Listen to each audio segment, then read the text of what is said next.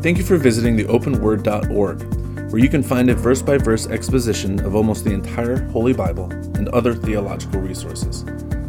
Welcome to the next part of this series from Alan Schaefer.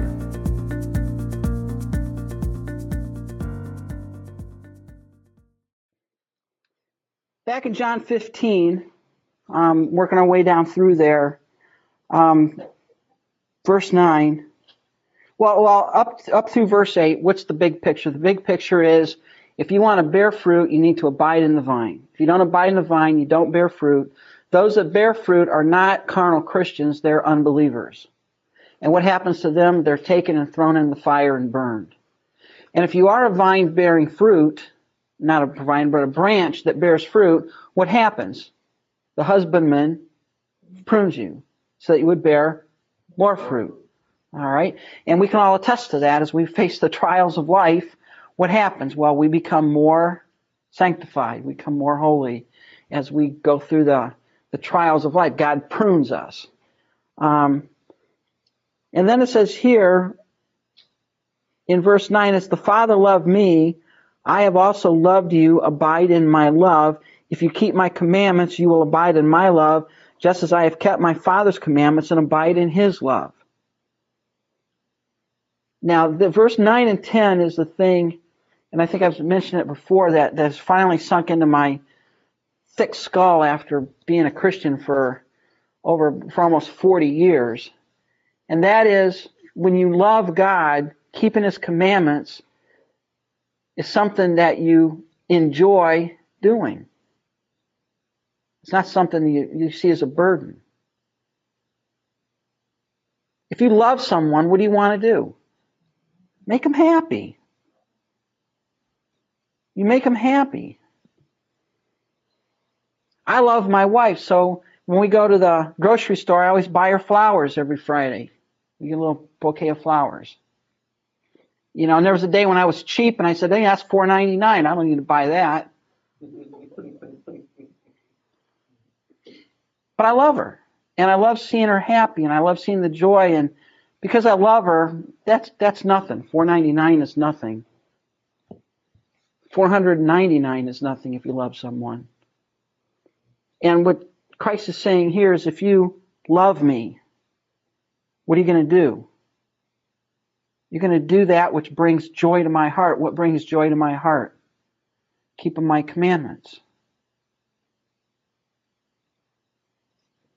If you love God, you keep his commandments. You want to abide in Christ? How do you abide in Christ? You abide in Christ by having his word abide in you, right? So that you know what he wants.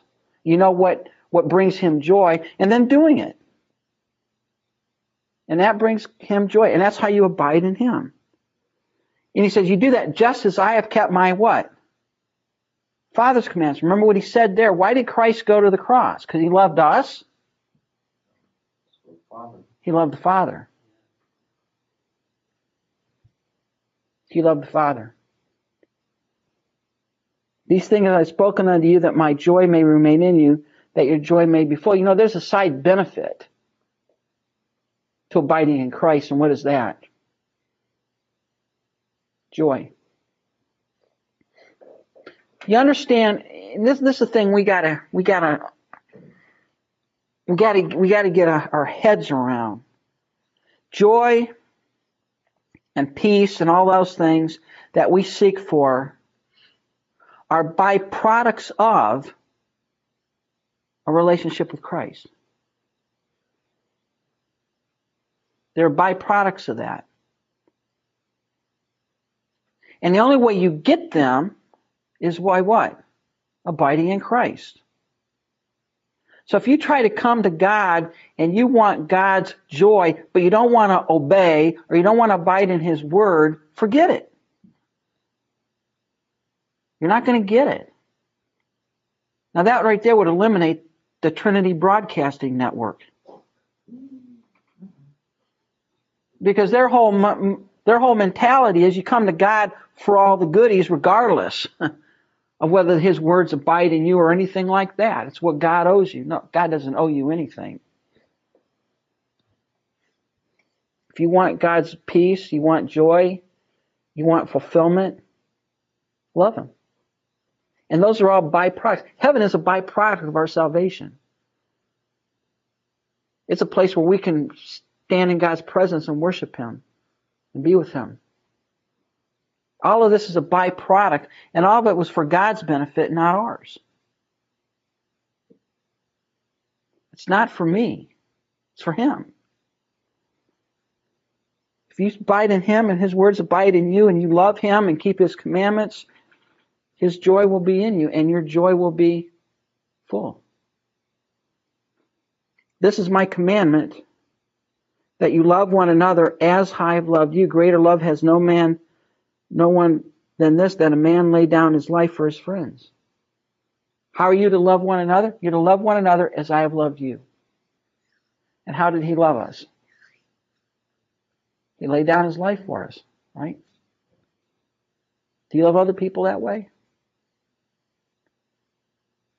The origin of that is God. How can you love other people? Well, the love of God has to abide in you, right?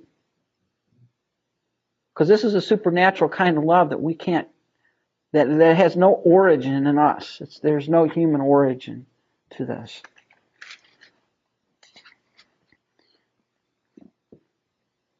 And then this here in verse 14 is just, this absolutely boggles the mind. You are my friends if you do whatever I command you. No longer do I call you servants. For a servant does not know what his master is doing, but I've called you friends. For all things I've heard from my Father I've made known to you. You did not choose me, but I chose you and appointed you that you should go and bear fruit, that your fruit should remain, that whatever you ask the Father in my name He may give you. These things I command you, that you love one another.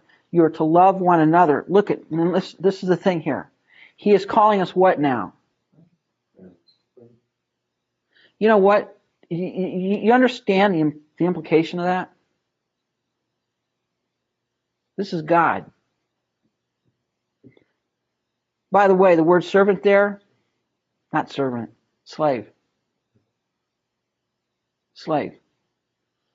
He said, I'm not calling you a slave, I'm calling you a servant. What's a slave do? A slave does whatever the master tells him, right?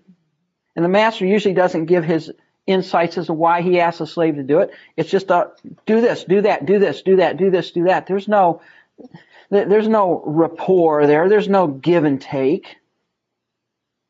And what's Christ saying here? He's saying, I'm not calling you a servant, a slave. I'm calling you a friend.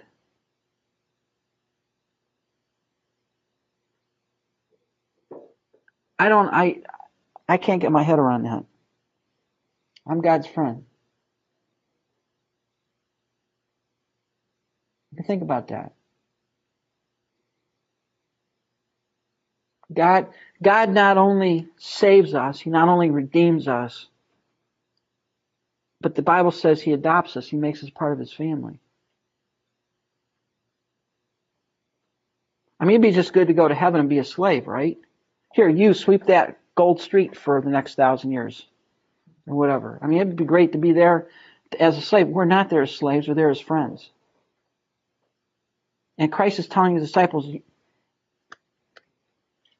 why are you my friend? Well, you didn't choose me. What happened? I chose you. Now, the only way you can understand that is you've got to be a good 5-point Calvinist. The disciples did not take some kind of aptitude test and score high on the disciple category. They did not choose Christ. Christ chose them. And by the way, what does it say in, I think, was it 1 John 4:19?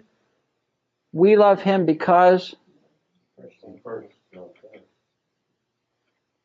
When you look at our relationship with God, God took the initiative. You got to understand that. God took the initiative. You didn't. Not only did you not take the initiative, you would never have taken the initiative. God took the initiative. God is the one who took the first step. God loved us first. How can we love God? Because He loved us. If He didn't love us, we couldn't love Him. He's saying, you didn't choose me, I chose you. And because of that, I command you to love one another. As I have loved you, love one another. And by the way, in verse 18, if the world hates you, now that if should be almost sense, right? If the world hates you, you know that it hated me before it hated you. One of the things that we have to get over as Christians is quit being a bunch of wusses and just understand the world's going to hate us and just get over it. Just get over it. What do you expect? I remember getting a big circular from Pat Robertson for the Christian Anti-Defamation League, wanting me to donate money so they could sue people who say bad things about Christians. Well, that's a good way to evangelize the lost. If you say something bad about me, I'm going to sue you for $1 million. He was on Hannity and Combs last night. Oh, good night. Don't get me going on Pat. But it's like what? Can you imagine Christ suing somebody in a Roman court because they said something nasty about him? Come on, guys, get over it. We have to get over this concept that somehow the world should like us. It's not supposed to like us. It didn't like Christ. Did it like Christ? No. And if the world hated him, what makes us any different? That's what he's saying here. If you were of the world would love its own. And now this is something to understand. If the world loves you, what does that tell you? There's something out of kilter here. There's something out of kilter. 1 John 2:15, love not the world, neither the things that are in the world. If any man love the world, the love of the Father is not in him. What's the world?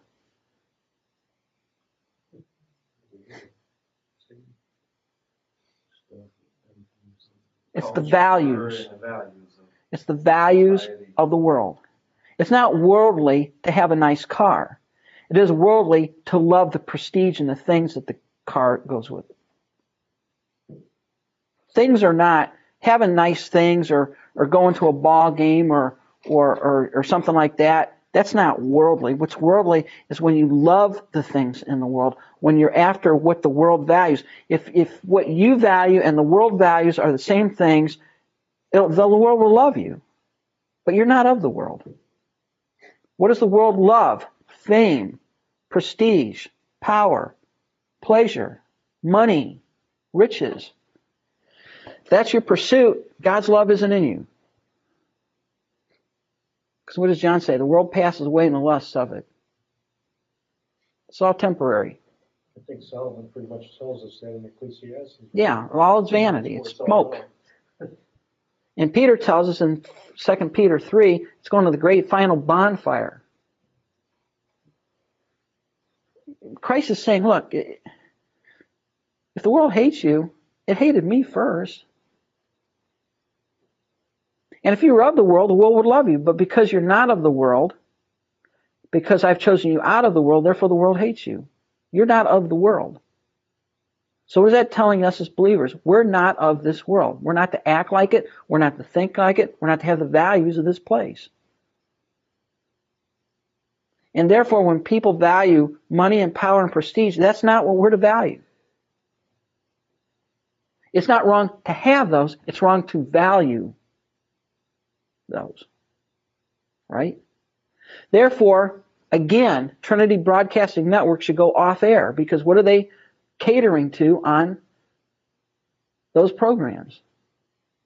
Power, prestige, wealth, every Christian a millionaire, Personal recognition and all that crap.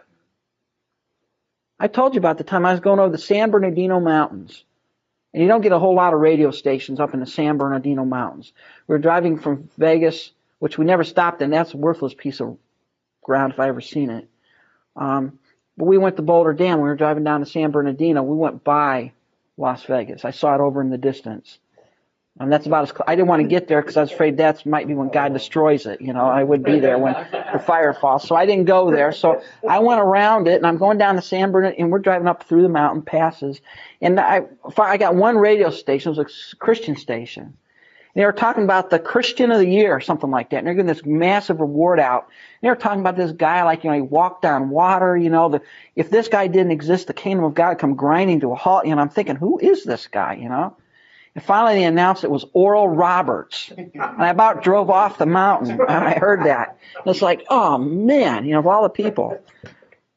What's the world value? That. That's not what we're to value.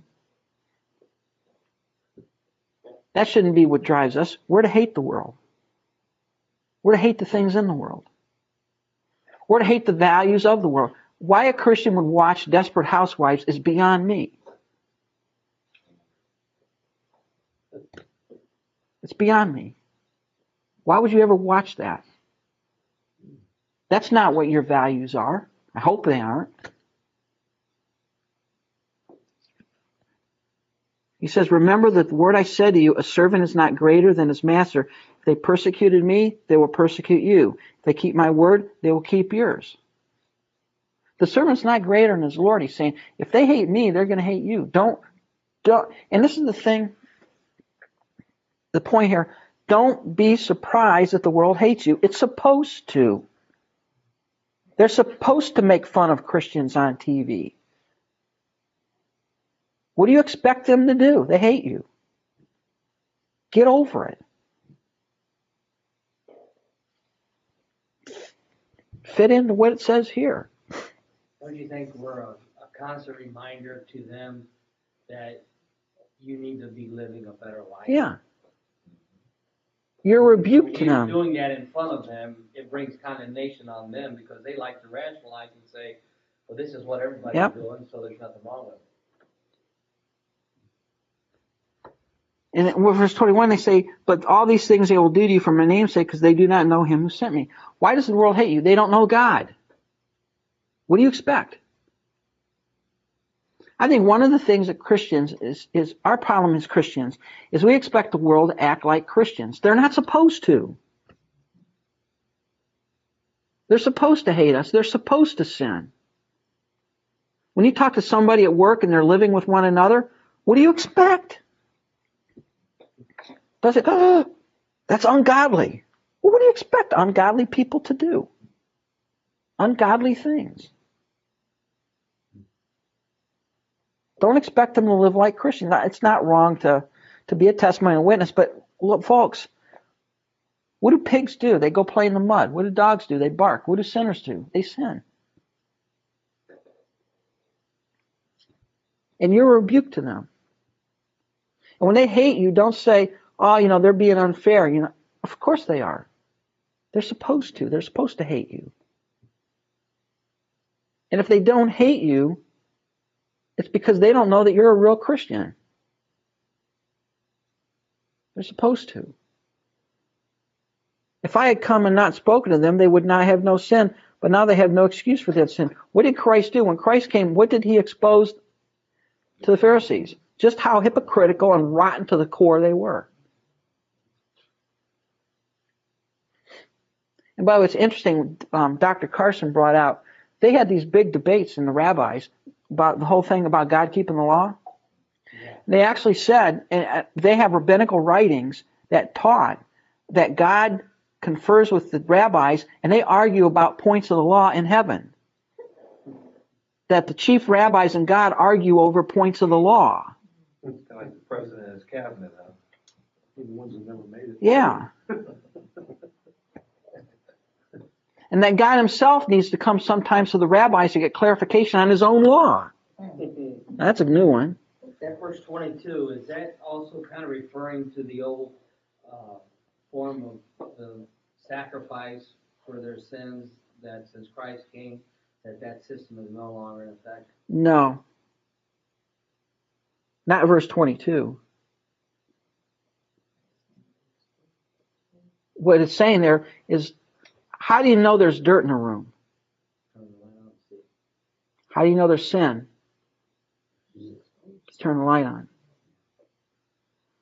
And see, we don't understand. If we were to personally meet Christ face to face, we would be an emotional, mental basket case. We would not be doing what the guys on, I'm picking on TBN, I'm sorry because they're so heretical, but on TBN the guys meet Christ and they slap high fives with him and talk to him like he's, friend. One guy says Jesus comes in and puts his arm around him while he's shaving in the morning, before he goes to church.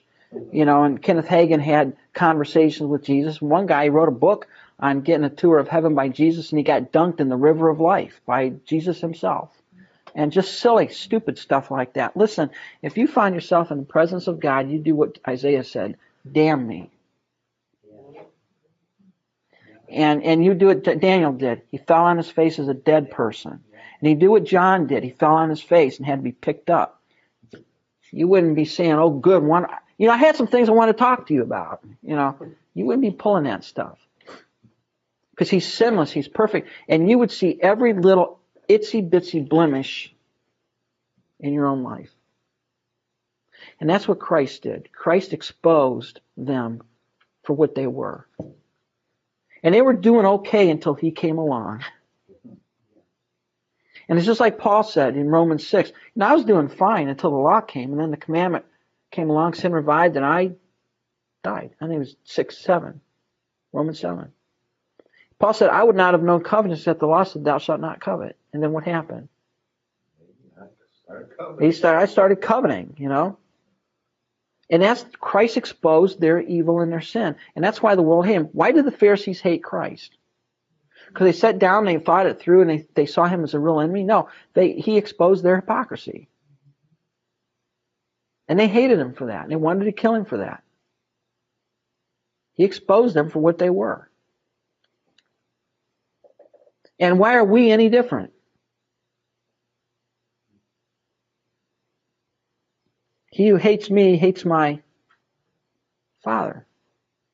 And just like Dr. Carson said, you see this symbiotic relationship between the Father and the Son. If you love the Son, you love the Father. You hate the Son, you hate the Father. If you obey the Son, you're obeying the Father. If you love the Son, you love the Father. There's no split between those two. You hate Christ, you hate the Father. And if I had not done among them the works which no one else did, they would have no sin. But now they have seen and hated both me and my Father.